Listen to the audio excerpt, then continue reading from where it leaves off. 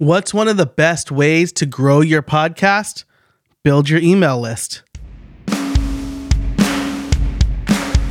Welcome to Podcast Workflows, where you get daily tips to improve your process, grow your show, and maybe even make some money. Each week, I also do a daily dive into the process of the world's most successful podcasters and reveal their tools, processes, and systems to help you simplify the production of your own show and reclaim hours in your day. You can improve your own podcast production process by seeing how the pros do it.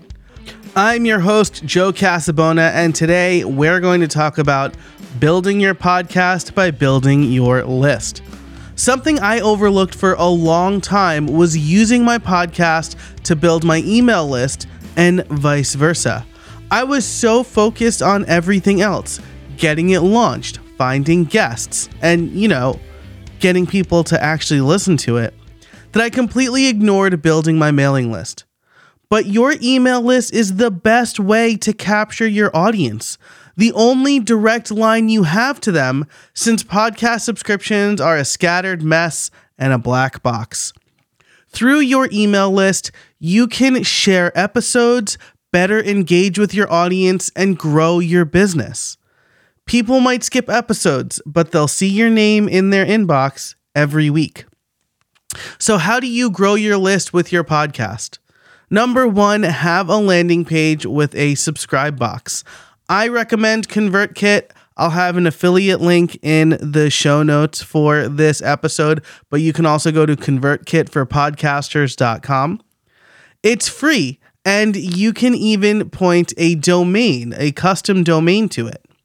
Number two, make your call to action to subscribe to your list, both at the top of the show, I would say within the first 5 minutes, and at the end. Over 50% of people drop off before your sign off, so having it in the beginning guarantees everyone's going to hear it. And number three, offer a content upgrade as a freebie and an incentive. My friend Jason Resnick says to make it sawdust from your own work. So if you have a podcast about how to create the perfect online course, maybe your freebie could be a Notion template or Google Doc on how to plan that course. For me, I offer behind the scenes looks at how I produce my flagship podcast, How I Built It. Doing this will, again, allow you to capture your listeners and have a direct line to them. I promise you, this is one of the best ways to grow your podcast, your audience, and your business. That's it for this week. Until next time, I can't wait to see what you make.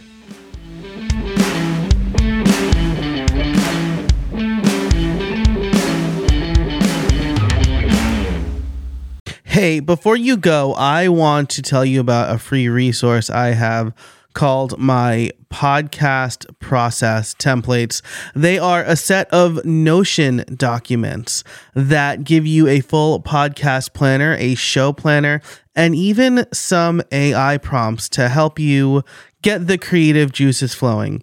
You obviously want to improve your podcast workflows and save time, and these templates will give you a basis for all of your other processes.